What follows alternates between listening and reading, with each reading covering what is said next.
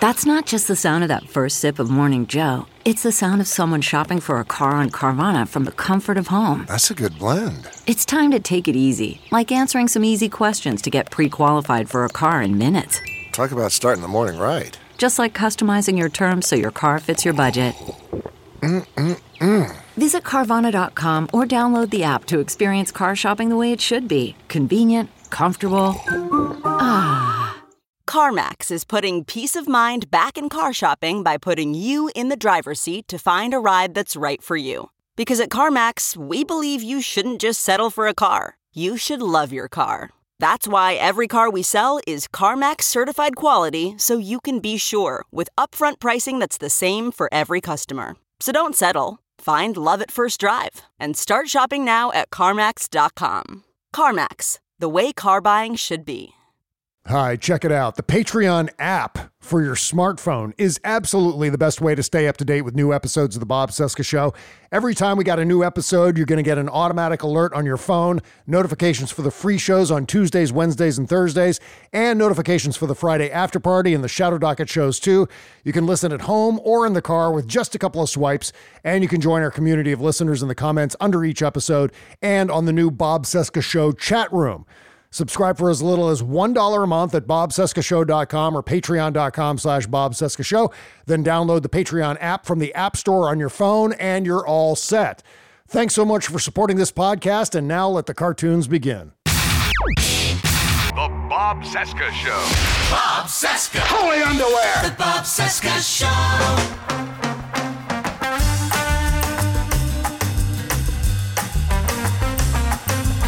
From our nation's capital, it is Wednesday, February 7, 2024, and this is the Bob Cesca Interview on the Sexy Liberal Podcast Network. Hi, I'm Bob. Hello, Bob. Hi, day 1,113 of the Biden-Harris administration, 272 days until the 24 presidential election.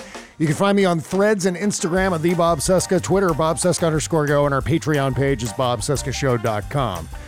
So the great Tim Russ returns to the show today. You might know Tim as the Vulcan Tuvok on Star Trek Voyager and Star Trek Picard.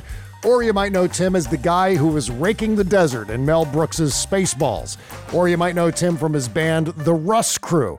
I got links in the description for his latest appearances. Today we talked about the D.C. Circuit's immunity decision, why Republicans are nominating a candidate who might not be eligible to be president, and the latest on the border security deal in Congress. We also discussed some astronomy, some Star Trek, and a whole lot more. Stick around for this one. Meantime, don't forget to support this podcast by subscribing to us on Patreon, bobcescashow.com. Okay, here's my talk with the great Tim Russ. More fun, more music, The Bob Cesca Show.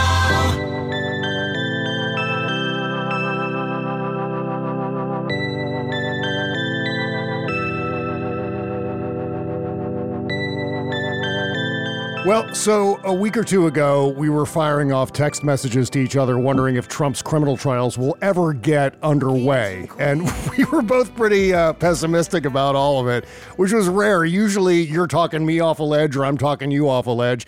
But this time we were both on the ledge. We're like, hey, who's behind us? Nobody. Okay. But it looks like the D.C. Circuit has solved it for us, at least for now, right? Are you still concerned that there's going to be more and more delays? Well, you know, I think that the language in this decision by the D.C. court, I believe it specified that any further appeals will not cause any more delays. It said are not allowed to cause any more delays. That language is in there. Yeah.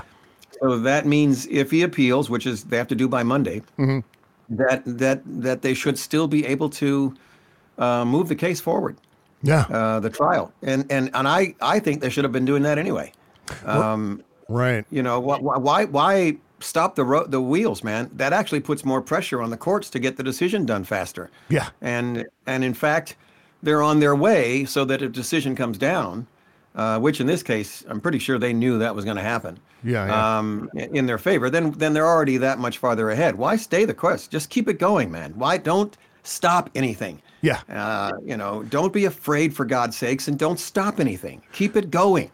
Well, you know, put the pressure on them. you know? Yeah, it's important for democracy, for people to know whether or not he's guilty of these crimes. I mean, we all know, but I mean, in generally, as far as having something on the official record that Donald Trump did these things, and that's going to be important for a lot of people to make their decisions for November. And in fact, what we've seen, at least if we want to believe the polling, is that a lot of people are saying that they're not going to vote for him. People who would otherwise vote for him are not going to vote for him if he's convicted. Do you actually believe that? I mean, let's take that at face value, that the polls are actually correct about that.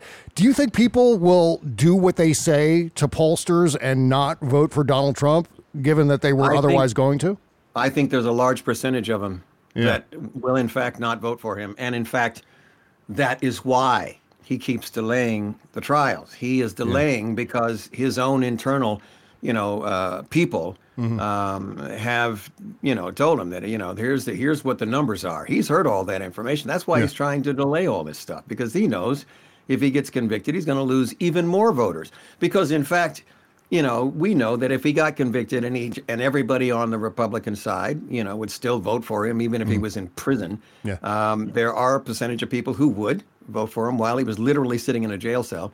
But if he knew that all of them, for the most part, would still vote for him, he probably wouldn't be as concerned about it. I think he's concerned about it because he knows the same thing that's been polled, is that a lot of people, those polls are consistent. I mean, they've been 100% wall to wall that it's clear that some of his supporters, outside of the MAGA, of course, will not vote for him if he's convicted. I think it's great. Also it just shuts him up for a while, because the problem is, and this is why, he should be sitting in somebody's jail now for violating either gag orders or also just awaiting trial, is because his yap. If you have to shut him up. The problem is that he keeps, you've got to quiet him. You've got to put him away so he's not, in the news 24/7. Making rallies and speeches and nonsense all the time. That's the reason why, it's important to actually do the trial and get his ass in jail so that he's quiet. We just don't have the noise. It's not only the fact that, that it's the right thing to do. It's also that their lives are at stake. Their lives are at stake. Anybody who is, countering him, anybody who's going up against him, who's fighting him, anybody who's causing him all this grief, his followers, you know how they are. They're crazy, man. So all these people have millions of dollars of extra security because they have to protect themselves from lunatics. This dude that just chopped off his father's head, for God's sakes, man. Oh, right. Because of politics, because he's on one side of the political wing, his father was on the other. Really? So if he's willing to do that to his dad, you think he gives a rat's ass about, Chutkin or Fani Willis or anybody else? That's right. No. Yeah. Those are the kinds of people that this guy keeps, stirring the stochastic terror pot, to get them to go out and do these things. And that's another reason, the main reason why we need to shut him up. Just not have him on the airwaves in any way, shape, or form. That's, my God. Yeah, I think there is still a value, though, in people hearing how fucking crazy he's gone since he was last president. What drives me bananas is when judges actually allow him to get away with things that other defendants have never been able to get away with. If I'd been Judge Kaplan or Judge Engoron and Donald Trump had behaved like that, I would have done what I would have done to any other defendant and let the chips fall where they may. I understand this. Let's dance around Donald Trump because he's wigging out and this is what he wants us to do. He wants us to shut him up so he can go and complain on Truth Social how the judge is shutting him up and won't let him talk. So, I'm in complete agreement with you on that one as far as the judges giving him way too much latitude. Entirely too much. And it's as if they're just afraid of him, for some reason. They're just afraid, because he had the word president by his name at one point in time. They're frightened to actually exercise. They're the only guardrails we have, right now. And that's been reinforced, obviously, with this appeals case. But they're the only guardrails we have against him. Yeah. Is the people who have the power to actually do something. That's them. Mm-hmm. And they have to exercise that power. They have to not be afraid to exercise that power. And on the other side of the coin, as we were talking about before, about whether it was better to have him shut up for a while than not. Yeah. You know, the example was Belisario in down south in Brazil, because when he lost that election, you know, everybody turned their back on him. He became a pariah. That was it. Yeah. And he became irrelevant. See, there's that irrelevancy. Trump can't stand not being in the spotlight. He can't stand not having a chance to say something to the cameras. He'll die without that opportunity.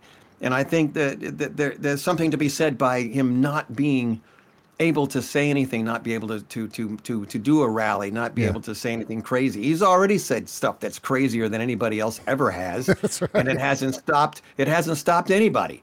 But I think that if you don't see him, I think it's not a bad idea, not a bad strategy to quiet him down, because then we can focus on other things besides him. Yeah. You know, and that gives us a chance to get that gives us a chance to get our message out, which is countering all the nonsense that these guys are blabbing on about, you know. And I'm sure there's going to be some surrogate of his out there screaming and hollering about him being in jail and whatever, you know, that we can still go to. But at the end of the day, I think it demonstrates also, a lesson. It demonstrates, here's what, happens if you do this, this, and this. Like we're saying, it's like, we have to, if you make an example of him, even if it's for, a week or two or whatever, that he's not allowed to do anything, or even house arrest, where he's not able to communicate with the public for a couple of weeks. Yeah. Something that they could have put him in Mar-a-Lago with a an ankle bracelet on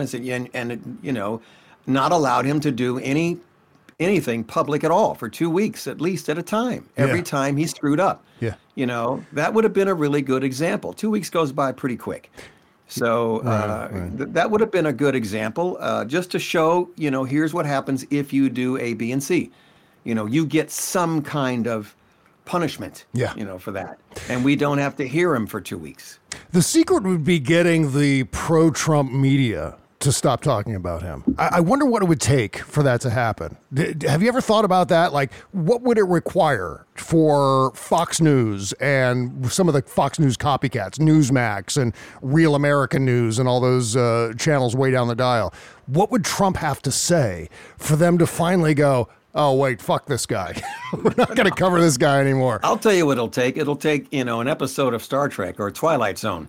That's what that is. It's an episode of Star Trek or Twilight Zone that has yet to be done. Actually, I don't think there's an episode anywhere in the shows where they deal with the proliferation of misinformation, or the dissemination of misinformation and lies and things like that in the media in order to completely twist an entire culture around, or try to twist the crew of the ship around. You know what I'm saying? It could go either way. It could be interesting to see it actually filtering out through the gossip machine or the misinformation machine actually affecting the way the crew behaves or what they do. Yeah. There's something about that, Bob, and unfortunately, in our country, the Constitution, unlike some other developed nations, for example, Germany, there are limitations on what you can say publicly. There are certain things you cannot say. They have a very specific history in a past they do not want to go down the road of anytime soon again. So there are limitations to what you can get away with saying there in some of the other countries. But here, because of the Constitution, because of the free right to free speech, it's very difficult. The only thing that you could possibly do with Fox News is force them not to call themselves news. The FCC, because they are cable news. The other ones are not cable anymore. I think those guys are all streaming, aren't OAN and Newsmax are only streaming. They're not on cable. So Fox, you could say to Fox, we're going to pull your license to be on the air. If you were going to disseminate, misinformation and lies and things like that, that you must be able to report accurate, factual news. Yeah. I don't see why that is not something we could enforce. That's reasonable, I think. You can report, not unlike what, CNN might do. You'll have people on there, and I know there's a lot of opinion on all the cable news stations. That's what it is now. But you can still have actual facts reported, when the anchors are talking about something, or when somebody, spouts something that's supposed to be a fact, but it's not, that it has to be a fact, or it has to be retracted once the information, they realize that whatever that is nonsense. I'll give you an example. What's his name? I think it was Charlie Kirk or somebody was talking about, the Taylor Swift being recruited by the Pentagon to be a psyops operation. And he used a piece of footage of somebody on a stage at a symposium or whatever it was, making a presentation that was discussing the use of Taylor Swift and social media to influence politics. Yeah. And he showed this on his show, and I think he wasn't Fox. I think it was either Newsmax or OAN. I don't think it was Fox, or it might have been his own show. But he had this behind him, and he was saying, there it is right there. There's an example of Taylor's. Here's proof that the Pentagon used her. Yeah. Recruited her for a psyops operation to get voters to vote for Biden. Well, that piece of footage he was showing had nothing to do with the Pentagon. It was another entirely different symposium. It was a whole different subject matter. Right, of course. But he says, he's on air saying that that's what that is. And that is completely not factual. So something like that is an example. Yeah. If it was on Fox and they used it as an example, not having done any homework, of course, to figure out that it wasn't, that they would have to retract that, or they wouldn't be allowed to put that on, saying that that's what that was, that the Pentagon was behind all of that. No. So that's a perfect example of something that's out there. I mean, this is out there. This guy, I think it's Charlie Kirk that did it, or one of the reps from one of the other stations put that out there as proof, supposedly proof of Taylor having been recruited by the, whatever. Christ, man. It's like, what's his name called it? It's like the Republican Party's on an acid trip. I mean, that's what they... Yeah. It's crazy, man. It is. And Rachel Maddow did a great A-block the other night about how the Republican Party is actually disintegrating in lieu of transforming the party into just this one guy. Like, there's really no more party establishment anymore, because you see these state level parties, for example, in Michigan, disintegrating. You see the National Party in significant debt where they're having to take out lines of credit. Ronna McDaniel is on her way out. And the entire central thrust of the Republican movement is all about propping up Donald Trump. They don't even have a platform, for God's sake. Famously, they didn't vote on a platform at all in 2020. So right now, the Republican Party continues to operate without an actual governing platform. But you know what? I'm here for it. I'm cheering them on, Tim, because the faster they disintegrate, the better off democracy is going to be, isn't it? We are, all of us are cheering all of that. I really relished her reporting on that and putting that whole story together, because it is absolute chaos. I mean, they abandoned their platform in 2016, I think it was. It was 2016, yeah. Yeah, they completely abandoned their platform. And 2020, there's no debating. They also got rid of debating because they're not going to debate because they can't, because they don't have a candidate right who can debate. They can't put him in front of an audience with all the stuff that's on his head right now. Yeah. They have no platform. They can't debate anymore. They're losing money. The RNC has lost. They only got like 8 or 9 million in the bank. They're not able. They don't have all the money. All the money is going to the orange freak to defend him against all the trials. I mean, that is literally what we have. And as Charlie Pierce was saying yesterday, he's saying, we don't have any. We have no reference in history. Yeah. We have no reference point in history to look back on, to compare this to. Yeah. We don't have a reference point. It's like, we got broadsided by COVID and we didn't have any recent experience to deal with COVID, not a place, a time that we could look back on and say, oh, that happened 20 years ago. Here it is again. We have no reference point for the madness that we have now. And we absolutely know the cause, as we were talking about earlier. The cause is the dissemination of propaganda, which is we didn't have propaganda news. Yeah. When I was growing up, you were growing up, we didn't have all that. And so we had people just reporting the information of what was happening, and everybody across the board agreed it was the same information. I mean, now it's just, it's complete chaos in terms of what's being broadcast. Never mind what's on the internet. The internet is one thing. It's voluntary. And there's all sides and all kinds on the internet. So if you choose to go down the rabbit hole on the internet, well, there's nothing anybody can do. The internet is what it is. The platforms can control the content of what people post because they're private companies and they can control and police that. But as a whole, the internet, you can get information anywhere on the internet, and it can be the most horrid thing you can imagine. If somebody's sitting in their freaking living room, blah, blah, blah, you can't stop them from any of that. So, so whether it's Steve Bannon or somebody else, those guys, you can't shut them up unless they directly physically threaten to harm someone in some way, shape, or form. Then you can arrest them for that, if they would. Yeah. But at the end of the day, we have never seen the proliferation of propaganda cable news, which is really what's put us in the place that we're in. That it has simmered and cooked that phony grievance of one portion of the country over all these years, and turned them against women, turned them against minorities, and against immigrants, against gays. Yeah, that's what they've done. That's what they have done. Yeah. That's what we're up against. Short break, back with more Tim Russ right after these words. Okay, picture this. It's Friday afternoon when a thought hits you. I can spend another weekend doing the same old whatever, or I can hop into my all-new Hyundai Santa Fe and hit the road. With available H-Track all-wheel drive and 3-row seating, my whole family can head deep into the wild. Conquer the weekend in the all-new Hyundai Santa Fe. Visit HyundaiUSA.com or call 562-314-4603 for more details. Hyundai, there's joy in every journey. Okay, picture this. It's Friday afternoon when a thought hits you. I can spend another weekend doing the same old whatever, or I can hop into my all-new Hyundai Santa Fe and hit the road. With available H-Track all-wheel drive and 3-row seating, my whole family can head deep into the wild. Conquer the weekend in the all-new Hyundai Santa Fe. Visit HyundaiUSA.com or call 562-314-4603 for more details. Hyundai, there's joy in every journey. You can't always get a clean you can feel good about inside and out unless you're using Bubble Genius Bath & Body products.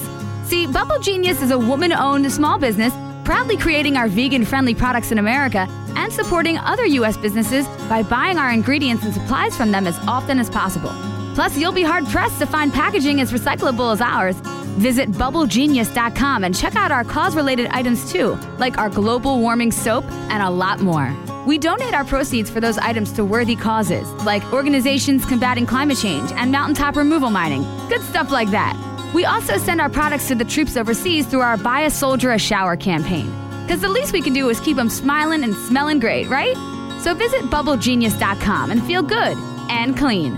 Bubble Genius, doing our part to make the world a better place, one bathtub at a time. That's BubbleGenius.com. Bob Cesca. All-time favorites all day long. The thing that gives me some sort of hope and optimism, Tim, is the fact that even though it's super slow, and we've known this for a while, the government, the system runs slowly. I think Barack Obama used to say it was really slow to turn the ship of state. It's like a gigantic barge, and it takes a little time for it to make a U-turn.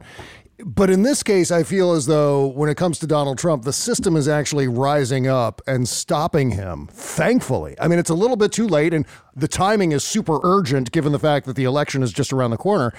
But it is rising up. The system is saying, no, we don't tolerate despotism in this country. And here's what we're actually doing about it, whether it's the case in D.C. or whether it's the case in New York City or Fulton County or Florida.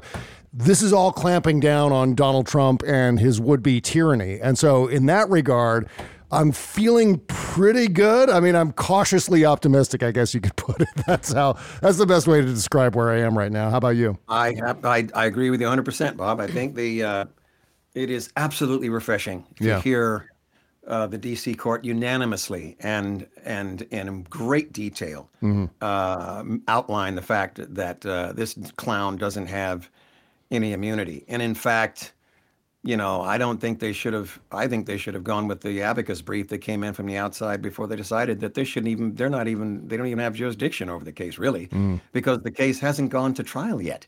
The case, when you appeal a case like that, you appeal it after the verdict's been done. You don't do that prior to the court case. And again, what's most important to me is the fact that, Tanya Chutkan needs to keep that case going. She does not need to stop it. And with any luck at all, I'm assuming that the Supreme Court, if he files his appeal on Monday, is not able to issue a stay based on what the lower court said in the brief, in their decision. I'm assuming that the Supreme Court, this is what I'm worried about, is if they want to issue a stay in the trial, and so there's another delay until they make up their minds about what they want to do. I'm hoping that they just either reject the decision to making the decision, just send it back to the lower court and let the lower court stand and not take the appeal, or that if they take the appeal, that the case can still keep going. I just want the wheels to keep turning on her trial, because I heard that she had postponed it till August. Somebody said August for her. Oh, Jesus. God, I That's hope what not. Somebody told. That's what I heard. I think my girlfriend said yesterday that she heard August. I heard April. Okay. The last date I heard was April, which to me makes more sense than waiting till August, because I believe Fani Willis's trial is supposed to be in August. It's either August or September. Is the Georgia case. That's when that's planned to go. Yeah. So I'm hoping it's not pushed till August, for God's sakes. I mean, we've got the whole summer. Let's get something done here, man. But you're right. It's good to see that finally somebody is pushing back, and somebody needs to push back. On this guy and his operation and whatever in the hell. It's one person, for God's sakes, man. It's one person. You've got to deal with him, so his maggots are, can play with themselves on the rubble heap, and we can be we can be on to we can move forward into the future, for crying out loud. It's just nuts. I think we'll have some sense in terms of where the Supreme Court is going to land on immunity, and also, for that matter, on the 14th Amendment, which is the matter that's going to be at hand tomorrow during oral arguments in the Supreme Court. Are you gonna listen to the arguments tomorrow morning, Tim? I'll either do that live, or I'll, I don't throw up till 12 o'clock, Bob. So I sleep in. That's right. So I don't know if I'll be awake for all of that, but I'm sure that I'm going to be able to catch the highlights somewhere during the day to see what the arguments are. I listened to the ones that during the other presentation to the appeals court, which was fascinating. Yeah, I listened to a lot of that because that guy was rambling on and I couldn't understand a word he was saying. If you noticed, he was actually repeating a lot of what Donald Trump says at his rallies, which indicated to me, obviously, that Donald Trump is puppeteering his lawyers. No wonder they're quitting and not getting paid. Yeah. Not only that, but he was also doing what the defenders of Trump also do, is they do the I got to talk as fast as I can in word salad in order to avoid anything that's factual. Right. Because that's a big trip. It's the Jim Jordan trip. The Kayleigh Mac. What is it? Kayleigh? Is it McEnany? Kayleigh McEnany. Yeah. Yeah, just talk really fast and say things that are completely irrelevant to what the question was, and that's how we get around all that. Yeah, I listened to that one. I'll try to catch a good chunk of this one as well, because I'm sure it's going to be out there to the arguments they're going to make. Yeah, which is going to be fascinating, seeing as how the plaintiffs in this case are going to be able to make the arguments using a case. History from the past is going to be Gorsuch's case that he already decided in Colorado. I know. They're just going to keep throwing that at him like every other 5 minutes. I was like, well, as occurred in the case of such and blah, blah, blah, with Justice Gorsuch, who already decided that states have the right to keep somebody off the ballot. That's Right. going to be really awkward, man, for those guys. I can't imagine. Oh, plus I'm looking forward to Donald Trump's lawyers making asses of themselves in front of the Supreme Court, just the way John Sauer did in front of the D.C. Circuit. Like, as I said, Donald Trump is puppeteering these people. So I'm looking forward to hearing how Donald Trump himself is going to argue before especially justices who he appointed. Gorsuch, as you said, Brett Kavanaugh, and Amy Coney Barrett. So this is going to be fascinating from many different levels, and it'll give us a sense in terms of where they're going to land on the 14th Amendment case and the Colorado Supreme Court and the ballot issue there. So along those lines, Glenn Kirshner on the Stephanie Miller Show said he's pretty optimistic about the outcome. How do you think the court is ultimately going to land on the 14th Amendment Section 3 issue? I'll tell you what, I'm kind of leaning towards and agreeing with Glenn on this because Interesting. They have got to turn themselves into a pretzel to get around the language. Yeah. And these guys are all originalists. They're all federalists. And that's all about the original. And that is the original language is straightforward, man. Yeah. There's no legalese in that language. None. It's a third grader could understand what that is. So it's going to be very difficult for them to try to figure out how to get around it. The only thing that Trump's team can argue is that he didn't in fact commit the insurrection. I mean, that's the only thing they can say. Yeah. Because the decision isn't whether he was the president or not, or whether he had immunity or not. No, the question is whether he incited the insurrection, whether he is guilty of the thing that they are assuming he is. Now, in the language, it says you don't have to be convicted of it. See, that's the thing. And I think the court, the only tiny window they have to get out of this is to maybe say that they didn't feel he was adjudicated in the process of being accused of the insurrection. But in fact, he was. Yeah. Because they had the hearing in the January 6th by the Congress, which outlined every single detail of that insurrection, and arrows all pointed back to him. And they've been pointing back to him since then. So that's the only out the court would have, is to say that we don't feel that there was enough adjudication to demonstrate that he, in fact, incited the insurrection, blah, blah, blah. Yeah. But he's also given aid and comfort to the insurrectionists. He's given aid and comfort to them. You know, calls them hostages. Yes, called them hostages. He has done other things that are on record, on tape and on video. Yeah. That he has given aid and comfort to those people. And that is also part of the 14th Amendment. You can't do that either. So, you know, I kind of wonder. I think maybe it'll come down to three of them say no and the other one say yes. You know what I mean? Yeah, maybe it'll come to that. Well, it's going to be all about convincing John Roberts and maybe Neil Gorsuch that the insurrection that we're all calling an insurrection is actually the kind of insurrection that the framers of the 14th Amendment had in mind. Like, the context of the 14th Amendment was obviously the Civil War, and declaring a hot war against the United States, prior to that, seceding, firing upon Fort Sumter, and engaging in this new Confederate government, which they could make the case, and this is the thing I'm concerned about, they could make the case that that's different than invading and occupying Congress, and therefore the 14th Amendment doesn't necessarily apply. Like, something else would have to be proposed as far as either a law or an amendment that would create invading and occupying or trying to overthrow an election as being, the definition of insurrection. I don't know. I'm thinking in terms of how John Roberts and like Neil Gorsuch or Brett Kavanaugh or Amy Coney Barrett, how they're going to perceive the definitions of some of these terms. And that's where I get a little sketchy, like, maybe they're going to use that as an escape hatch to get out of having to say that Donald Trump can't be on any ballots or is ineligible to be president, which are two different things, by the way. Yeah.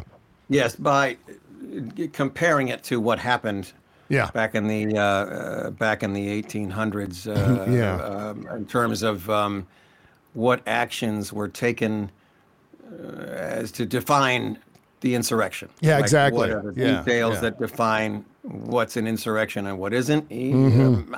Yeah, it's like saying what's the definition of is? What is what does is mean? It's like that Bill Clinton thing.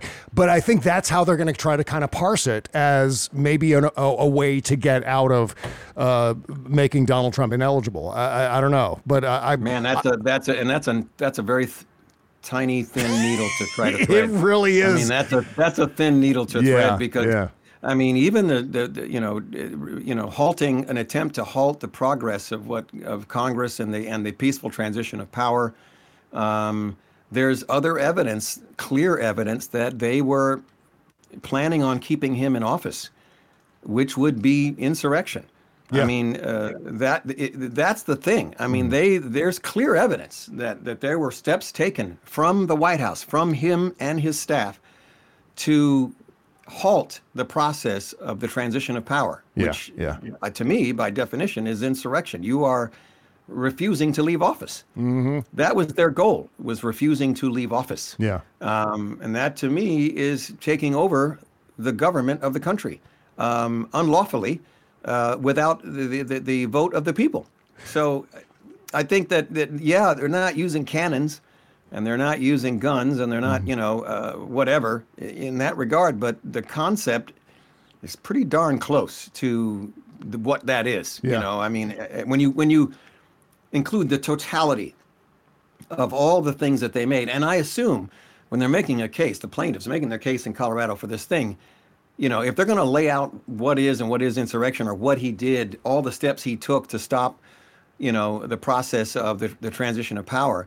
Based on the January 6th hearing evidence, man, there's a mountain of it. Mm-hmm. Based on what Jack Smith has, as evidence, there's a lot of it. Yeah, that's there as evidence. Mm-hmm.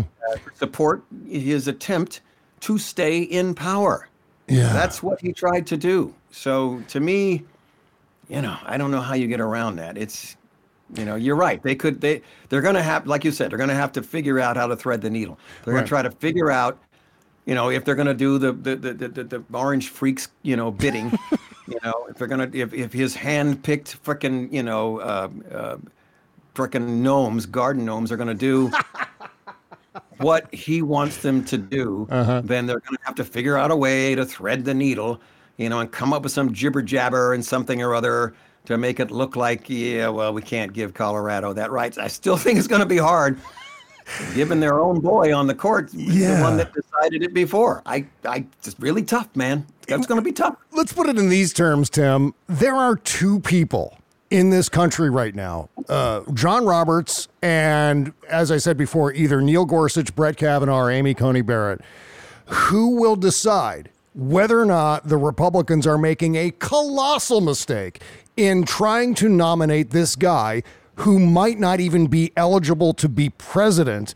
Two people could actually decide to strip the Republicans of their chosen nominee, sending the whole process, at least on the Republican side, into absolute mayhem. I swear to God, I'm popping the popcorn now, because this is I cannot believe they're ready to do this. They're ready to nominate a guy who might not even be eligible to be president. This Republican Party, who is known for, as long as I've been covering politics up until a certain point, was known for their forward thinking, always planning a few steps down the road rather than whatever is immediate to them. And yet Donald Trump comes along and they throw all that out. It's just, okay, whatever Donald Trump needs right now, we're going to see if we can give it to them. Just madness. Well, the other aspect of what the court is thinking, and we've heard this before as well by some of the legal eagles, there is the aspect of the court, if the court grants him an opportunity to stay on the ballot. If Donald Trump was to win office, he is going to make the court irrelevant. You see, the court is at risk of losing their power if they put a dictator in office. Yes. And they got to be thinking about that at night. I'm pretty sure they've heard what he has been saying. I'm pretty sure they're aware of his intentions. I'm pretty sure they know who this clown is. And his intentions are to take control of everything. Netanyahu tried to do it in Israel, tried to take control of the judiciary, their high court. Mm-hmm. right? And the people were in the streets for months, in the millions, Yeah. against that. And this guy, Trump, would do exactly the same thing, potentially. He would ignore, override, overrule, or do something to get around the courts and defy them.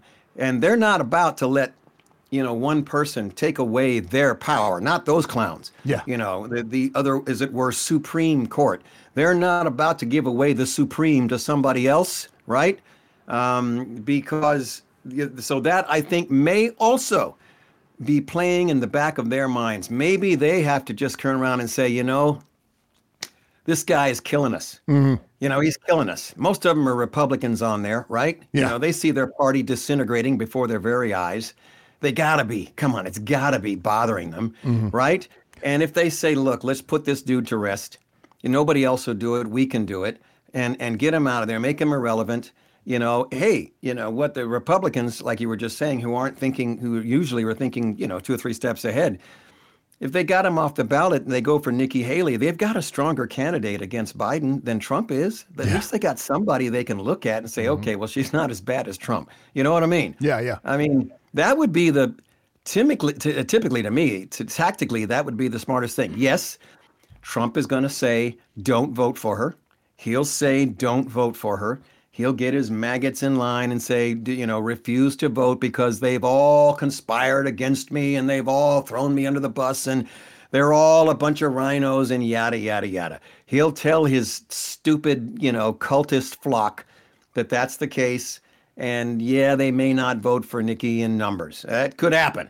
But at least he would be gone. They need him gone is what they need. Yeah, and going back to what you were saying about the courts, how Donald Trump will render the courts irrelevant, or at least the unfavorable courts, because, federal society basically controls a good portion of the courts right now, and they would ostensibly be in Donald Trump's camp on all of this. But my point is that going back to presidential immunity, if Donald Trump becomes president again, he's going to make his own immunity. It doesn't matter how the D.C. Circuit has ruled on presidential immunity.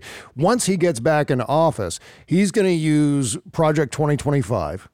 Yes. He's going to use his purge of the federal bureaucracy to install loyalists who will make sure that he can do whatever he wants with impunity. They're going to make sure, especially moving the Department of Justice under direct control of the White House, there's going to be no check on his power. There's going to be no one to stop him. Not even state level prosecutions are going to be able to budge him out of that building. Like, you think if Fonnie Willis gets a favorable conviction of Donald Trump and Donald Trump's already president, that he's going to, okay, I'll fly to Atlanta and turn myself in. That's not going to happen. And there's going to be no one who's going to force him to do that. And in fact, along those lines, there's going to be no one to tell him after 4 years that it's time to go and drag him by the scruff out of the White House. This is not going to happen. And that's the thing that concerns me the most, that this debate that we're having about presidential immunity and the D.C. Circuit ruling, and for that matter, the 14th Amendment discussion, it's not going to matter if Donald Trump wins and ends up abusing this power. Well, absolutely. And I think, here again, I think the Supreme Court I think they're aware of that. I think that might be something that's causing them difficulty in sleeping sometimes. I think that might be an issue. Again, like you said, if he takes over the White House and he controls the DOJ, he literally replaces everybody with his cultist sycophants. He could manipulate the system and dare anyone to challenge him. I mean, you'd have to literally march, somebody in there with guns and whatever to take him out. I mean, that's literally what you'd have to do in order to stop whatever legislation it is that he would want to do. Even if we had control of the Congress, and passed a law, saying he has to go, or impeached him or whatever in the hell, I don't think he would go. I think he would just refuse to go. And who's going to, what are they going to do? So I think very much that they are aware, the High Court is aware of the possibility of him literally circumventing all of the laws and all the rules once he gets back into power. Yeah. Along with Project 2025 and the other one, something, what was it? Something. Schedule F. You're talking about Schedule F. Yeah, Schedule F. It allows him to fire any worker that's been there, any official or a worker that's worked for the government that has nothing to do with politics. It's just a matter of their job, being able to fire anybody in any position who are career federal government workers. So, yeah, I mean, I think the court has to be aware. I think they have to be aware of the danger of this guy ever getting back into office, regardless of whether or not he appointed them or not, or whether they agree with him or not, whatever. I think there's that element that it's got to be haunting them. It's got to be in the back of their minds, as to whether to let him on the ballot. And I to go again with Glenn Kirshner. I think there's a possibility that they're gonna say that Colorado's decision stands. Please let that be true. Yes. I mean, yes, absolutely, please. Yeah. So it won't happen. That I think most of the states that are controlled by the Republican legislature, they're not going to keep him off the ballot, but the other ones could. Yeah. And that could hurt him. I mean, all it takes is one or two swing states to do it, and that's it. I mean, and it doesn't even matter, because if the Supreme Court determines that he's ineligible, irrespective of whether he's on the ballot, I mean, he can still be on the ballot and not become president because he's ineligible. So that could end up being the consequences of this 14th Amendment challenge before the court. So we'll see how that all plays out. But meantime, Tim, before I let you go, I want to ask you about how the Senate Republicans today have blocked that border security deal in a test vote. That was a Republican thing that Joe Biden said, okay, I'll go along with that if you give me funding for Ukraine and Israel and Gaza, et cetera. And now they're reneging on that because Donald Trump crapped his pants and said, no way. Do you think Trump's blocking of this border security legislation is going to hurt his chances, knowing that he's making the border one of his central campaign themes?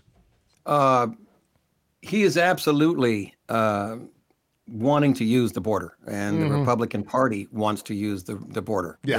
They all want to use the border as a wedge issue. They want to use the border. They have to have culture wars and all that kind of noise, and terror tactics and scare tactics. I mean, that's how their base works. That's how they operate. So they absolutely want to keep that thing. Well, what's his name said it? Grassley just said it. We don't want to do any favors for Biden. We don't want to make him look good. I mean, the man actually said that as a sitting representative, in the face of this blatant and epic hypocrisy. They've actually admitted it, that it's entirely political. Yeah. Here they are trying to, impeach Mayorkas for not securing the border, even though impeachment requires high crimes and misdemeanors. If they want to impeach Mayorkas for not doing his job well, then they should impeach the entire Republican Party for not doing their jobs. Yeah. I mean, that's essentially what they're saying. How can you impeach this dude just because for saying he's not doing his job well, when you guys aren't even doing the job? You're at the same time trying to not pass the bill that would help Mayorkas do his job. Exactly. I mean, again, on its face, they again twist themselves into knots because they don't have any other issues. They have nothing else to run on. What, the economy? Oh yeah. We have the strongest economy on planet Earth. Yeah. Okay. We have the best economy on Earth out of all the other developed nations, and everything is pointing in the right direction for the economy for Biden, and they are toast in that area. They can't. Even Fox can't. Fox has to admit it. It's bad when their own people are saying, "Yeah, man, this is rock'em sock'em for Biden." And there's nothing they can do. So what else do they have? Yeah, they don't have anything else. They don't. What, are they gonna run on abortion? That's a stinky one. No. They know what that one is. Yeah. They know that's not a good road to go down. So they know they're not going to say a whole lot about that. We are, but they aren't. And in fact, that leaves the border. So at the end of the day, somebody somewhere is going to have to do something. Yeah. Because now we can use that against them. Exactly. We can use it against them. Yeah. Yes. In addition to Dobbs, this is the Republican Party and Donald Trump, for that matter. It's their fatal error in this campaign season because, they can continue to demonize migrants coming across the border. They can continue to demonize border security and all the rest of it. But all that's going to do is secure the people who are already going to vote for Donald Trump. They're not going to be able to pick up any swing voters out of all of this because of this fuckery with Trump killing this border security legislation. That's going to tell swing voters, well, they're not serious about doing this. They're just demagoguing this issue. So they're going to lose out on those swing voters who may end up either staying home or they may end up voting for Joe Biden or they may end up voting for a third party candidate somewhere down the ballot. So this is really encouraging to me. Obviously, it'd be nice if they could get Ukraine funding and the additional whatever other funding that Joe Biden wanted to accomplish in all of this. It'd be great if they could get that at some point here soon, because if Ukraine goes, there's a Russian general who's already talking about, well, we're going to go to Europe next. We're going to start invading Europe next. And I'm concerned about that, but that's a whole other story. Here's the thing. I mean, they're screwing themselves with this border security thing. And once again, I'm totally here for it. It's great news for democracy, isn't it? Yeah, it's fantastic. Yeah. I think it's going to be, and as it is, they've lost a lot of swing voters and independents anyway already, just from all of his antics and the trials and the cases and every damn thing else he's been saying and doing. So that march would continue on to anything like that. And, that would be interesting to see an invasion of Europe. Let's see. Stealth fighters, the YF-22, the Raptor. The B-2. I'd love to. Yeah, absolutely. You go right ahead. right. Yeah. And in fact, Malcolm Nance was saying on Stephanie's show today, is like, yeah, good luck, guys. You can barely handle Ukraine. Good luck with Europe. That's not really gonna work. That's not gonna happen. Yeah, you go after a NATO country and it's pretty much all over. Right, it's done. Right. You're toast. It's you're complete toast. You're toast with jam and butter and everything else on it. So it's fascinating. I think it's and just the thing about when they were talking about the other issue, which is Israel. I think the funding for Israel is also in that package, isn't it? I think Plus, there's funding for Gaza in there as well. The Gaza civilians, which is absolutely appropriate. And I think that what really bugs me is the bashing Biden, from either side. I mean, it's a no-win situation, no matter what you say in terms of that region.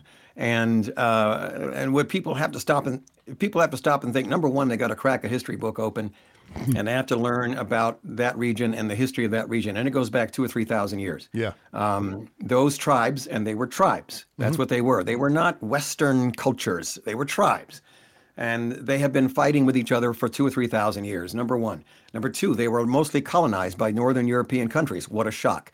Colonized by Northern European countries for a very long time, and then abandoned immediately. Artificial borders were drawn up in after World War I. So those borders are artificial; they're not even real between those countries. And there's a history with Israel. There's a history with the British occupation after World War II in that region. The Palestinians took over that region in 700 A.D. And the Israelis were booted out, and they have been there since that time, up until the end of World War II, after World War II was over. Yep. So there has been that conflict with these people for that long a time. And you have no business, and there's nothing much you can do to get in between the two of them. As long as the leaders of both sides, which would be the leaders of Hamas and leaders of Israel, unless you change out that leadership with people who are willing to make concessions and willing to negotiate and willing to sacrifice and willing to do all these things, are you ever going to solve that problem? And you need to, and there's nothing, I don't give a rat's ass who's in power. I don't care, man. Obama, Jesus, I don't care who's in power. Nobody's going to be able to stop that. And there's nothing, you cannot blame Biden or anybody else for what happens over there. He's not in charge of either one of those countries. Right. And no other NATO leader is in charge of any one of those countries. They have to clean that mess up themselves, and they have to take care of it themselves. And that's it. And it may take another 1,000 years for that to actually happen. Mm-hmm. So sit back, and relax, and watch the show, because that's what's going to be the case. Yeah. There's nothing we're going to be able to do. So, I'd like to see quit blaming Biden for that. like to see Jesus try to fix it. I don't know how we do that, but if Jesus came down tomorrow, they'd still be fighting with each other over it. I swear to God, they would. Somebody would have an issue or problem with it. Right, and maybe then it'd be too late. Yeah. You know what I mean? It's like, oh shit, the rapture. Here we go. Oh my God, yes. Oh, here we go. Now we're all going to disappear, and everybody's going to go away. And oh my goodness, the rapture. Do you have time for a quick astronomy question from Twitter? Yes, absolutely. Yeah, David P on Twitter asked today. He said, asked him about the James Webb Telescope, and does he think something like that sparks amateur astronomy or kills it? What do you think? Does it harm amateur astronomy in any way? Absolutely not. The James Webb has nothing to do, really, with amateur astronomy. In fact, it should motivate amateur astronomy. It should inspire and motivate people to take up astronomy and telescopes. I, in fact, have this year more sessions on astronomy, seminars and presentations on astronomy than I do on Trek for the first time. Wow! Since Star Trek, I have more of those this year than I do have for Trek conventions and things like that. It's absolutely remarkable. But I'm gladly there to do it. I love the subject. But the James Webb is incredible in what it's been doing. Yeah. It has really shaken the professional astronomers and astrophysicists all over the world in terms of their concepts and theories about the Big Bang, the expansion of the universe, and the early development of the cosmos. They are now trying to rethink and repackage and reassess and reevaluate all of their previous theories and things like that as a result of this discovery. And right now, for amateur astronomy, the technology that's being released, the tools, the telescopes that are coming out, a new one just this year, that's a better model than the one that I have now, is unbelievable what you can do as an amateur astronomer. And I mean unbelievable. Imaging telescopes, regular telescopes that you could carry in a backpack, no extra gear, and with an eyepiece and everything else, and you can look at galaxies from your backyard in the middle of a city. Oh, holy like shit. Los Angeles. Oh, yes. Oh, yes. Is it infrared or something? How does that work? Nope. It is an imaging telescope. So it has a mirror. It has digital magnification. So the object that you're looking at is larger than it normally would be in a regular scope that size. It's a relatively small piece. And it takes the light, because your eye can only see one layer of light at a time. Right. So if you look at a telescope and look at an object, it may look like just a light, fuzzy ball in an optical telescope, which is what most amateur astronomers use, either a mirror or a piece of glass, one of the two. Yeah. So this telescope takes that light, and it can keep taking that light and layering the light super, super fast. So it stacks that light up, and the object gets brighter and brighter and brighter. And it does it within 3 to 4 minutes. That's you incredible. Can see it in the eyepiece, and it also captures the color of the objects. So you can see the nebulas in color. Okay? Which is no optical scope's going to do that. Yeah. And you can get it done in 3 to 4 minutes within the city of Los Angeles with all the light pollution in the world. So that's what this thing can do. That's it. And it's one price, one package, it's done. It's incredible. And it's fairly simple to use. Who makes that telescope? This is Unistellar. Okay. It is called the Unistellar. E is in Edward, V is in Victor scope. EV scope. And there's a new one that just came out this year. And I just, off the top of my head, it just came out like literally 2 weeks ago. I'm just trying to remember the name of it. It's a brand new model. And this thing is even more powerful than the one I have, which is last year's model, the EV Scope 2. Yeah. So the price of the EV Scope 2 is going to come down. You should be able to get one of those, either secondhand or even the original one. It'll probably be less expensive. I don't know what the new one is running for. Okay. But the new one, again, is very powerful, and you want to make sure you get the one with the eyepiece on it, because that's what makes it exciting. All right. To be able to look in the eyepiece and see it naked eye.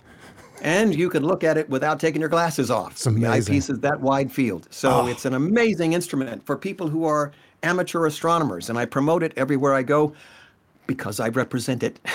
Oh, okay, great. Yeah, So you have like an endorsement deal with those guys?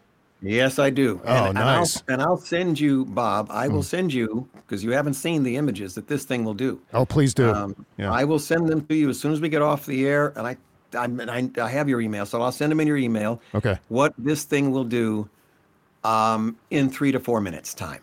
So Yeah, I can't you wait. know, Yeah. you will not believe what it will do. I can capture supernovas in distant galaxies. I've captured a supernova in a distant galaxy. I have worked with NASA on the Lucy mission with this telescope by tracking an asteroid, okay, and captured comets. Holy shit. Yeah. And speaking of captured comets, you know what? I don't think we've ever talked about this. Have we discussed For All Mankind, Ron Moore's series on Apple TV?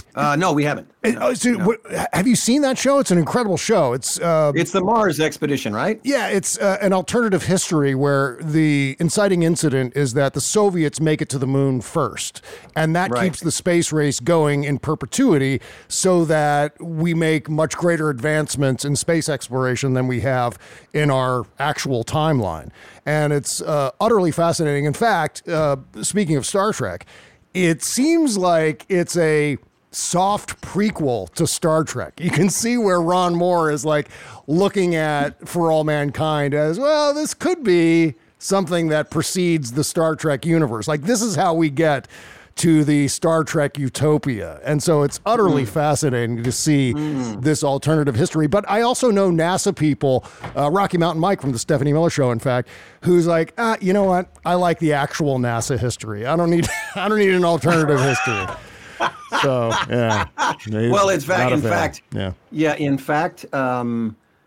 you know, what's interesting is what Asimov put in his book, Robots of Dawn. Once you start colonizing off-world, it would be interesting to find out what the social structure is going to be like. Colonizing off-world, when you have taken a group of people who might even be born off-world, and raised off-world. What is the social structure going to be like? Never mind, I mean, we don't know about the politics and how many countries might be involved in all of that, but you've also just got the social structure. What's that social structure going to be like? Do you think they're going to have demagogues like Trump running the place or taking over the place? Space Trump, Tim? Space Trump? having elections to elect some you know, head of the planetary whatever in the hell it is, colony or whatever on the moon, and who's in charge and who isn't, and who appoints them and who doesn't, and who's, you know, how is all that going to work, and how are they going to live, and how is it going to be in an off-world colony? Because that's what's, you know, Star Trek is off-world. It's not, you know, it's definitely, there's the Federation can be based on Earth, but from everything else is taken off. People are living and existing on other worlds and other colonies. Yeah. So how are those colonies going to be run? How are they going to be governed? Yeah. You know, what's going to be their rules and their laws? Well, how is that going to work? You know, in fact, it's very different. For All Mankind kind of covers that a little bit in season 3 and definitely in season 4.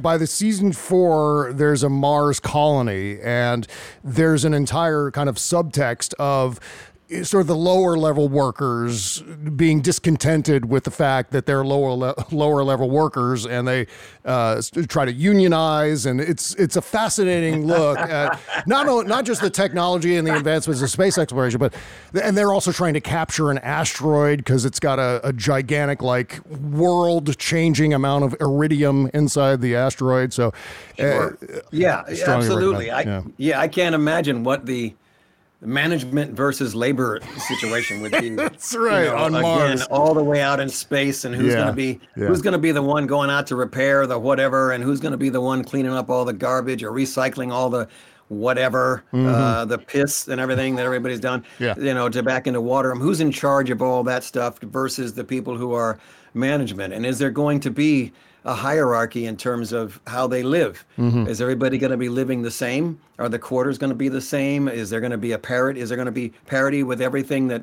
in terms of how people live? Are there going to be people who have more? Other people who have less?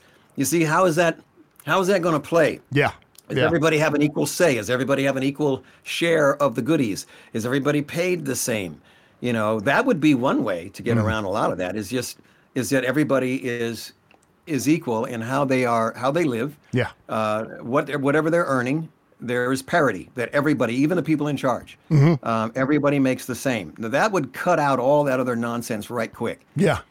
Because everybody would, and is it going to be a democratic system, choosing who's going to run the show and who isn't? Is the democracy that's 270 years old, going to still apply, 200 years from now? And it's going to be fascinating. I mean, it's just fascinating. Absolutely. All of that is as to where it can go and what can happen, and you and I will be around long enough to see some of that start. So it'll be interesting to see how it plays super out. exciting. Yeah. It's one of the things I'm keeping an eye on because just watching this series, I'm like, God, we're so far behind. The series, right? They were doing in 1983 in this series what we're only beginning to do now. So that's how far behind we are from the For All Mankind timeline versus the actual timeline. So that's the thing. It's tantalizing. It's like watching when you watch Star Trek, the tantalizing utopia of it. It makes you excited and optimistic, but at the same time, there's this longing like, geez, I wish we could get to it without having to do World War III and a eugenics war in the meantime. I want that to be the way things are now. What I mean? Yeah, absolutely. It's a fascinating thing. We don't even rank as a class 1 civilization yet. We're getting there. But it's a while. It'll be a ways before we get there. So if we don't annihilate ourselves at some point in time, it is inevitable that we will get, into at least, close to a class 1 civilization in the not too distant future. And from that point forward, who knows? There's a lot of speculation on the technology that we can develop and we can get into, especially using the dreaded AI to get there. Yeah. But it's as long as we're around, it's going to happen. It's going to happen. There's so no stopping it. Where are you going to be as far as these astronomy appearances, and when's the next performance of the Tim Russ Crew? Now the next performance of Tim Russ Crew is going to be here in Los Angeles at the Kibitz Room on February 16th and February 25th of this month, and that's on my website. It's timrusswebpage.com. If you just text my name, type my name into Google, my webpage is going to come up, and all my appearances are on there. I always put the dates and times and the locations. And as far as the astronomy, I've got an astronomy presentation. Some of these are just, I want to say, in-house for local astronomy clubs. Okay. Zoom sessions, as it were. I see. I've got one in it. I've got one coming up this weekend, as a matter of fact, on the 10th. And I've got a couple more, one on the 24th of this month, which is done. It's from another state. It's out of state, and it's just be on a Zoom for that. So those are mostly astronomy clubs. Okay. That are self-contained or whatever. The people that right. It's not really a public thing. Not really a public one. Right. The star parties that I actually go up and actually participate in with the Los Angeles Astronomy Club takes place in the third week, approximately the third week of every month on a Saturday night at Griffith Observatory, and that's a regular thing. Wow. So if I'm available and the weather is decent enough to take it up, I'm up there with all the other astronomers with all of our telescopes on the front lawn of the Griffith Observatory in Los Angeles. Maybe you'll see maybe you'll see Stephanie Miller up there hiking endlessly. Yeah. It would have to be only hiking because she's not going to be up there with the telescopes. That is not her concern. She would rather be watching her love stories, not up there freezing her ass off in the cold. I might, but I get up there at nighttime. She's going to be done with that hike by that time. But all the people have to check the calendar out. The Griffith Observatory website calendar will tell you exactly what weekend. It's either the third or the fourth weekend, depending upon the phase of the moon. Okay. Because typically the moon is usually going to be a quarter or a half, sometimes 3/4. It depends on. They want to be out there when it's half or 3/4 moon, because it's more interesting to look at the moon when it's shaded. So they're typically up there on the third or fourth weekend of the month. and it's every month, weather providing. And I am usually up there as long as my schedule allows as well. Okay. So as far as being right here in Los Angeles, that's where I'll be. And the rest of those presentations are all, they're via Zoom, and they're all for the astronomy clubs.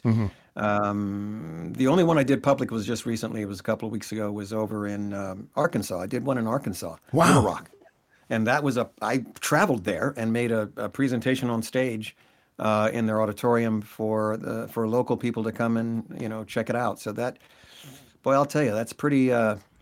It's pretty amazing this year. I've had 4 of them. There's going to be 4 or 5 of them this year.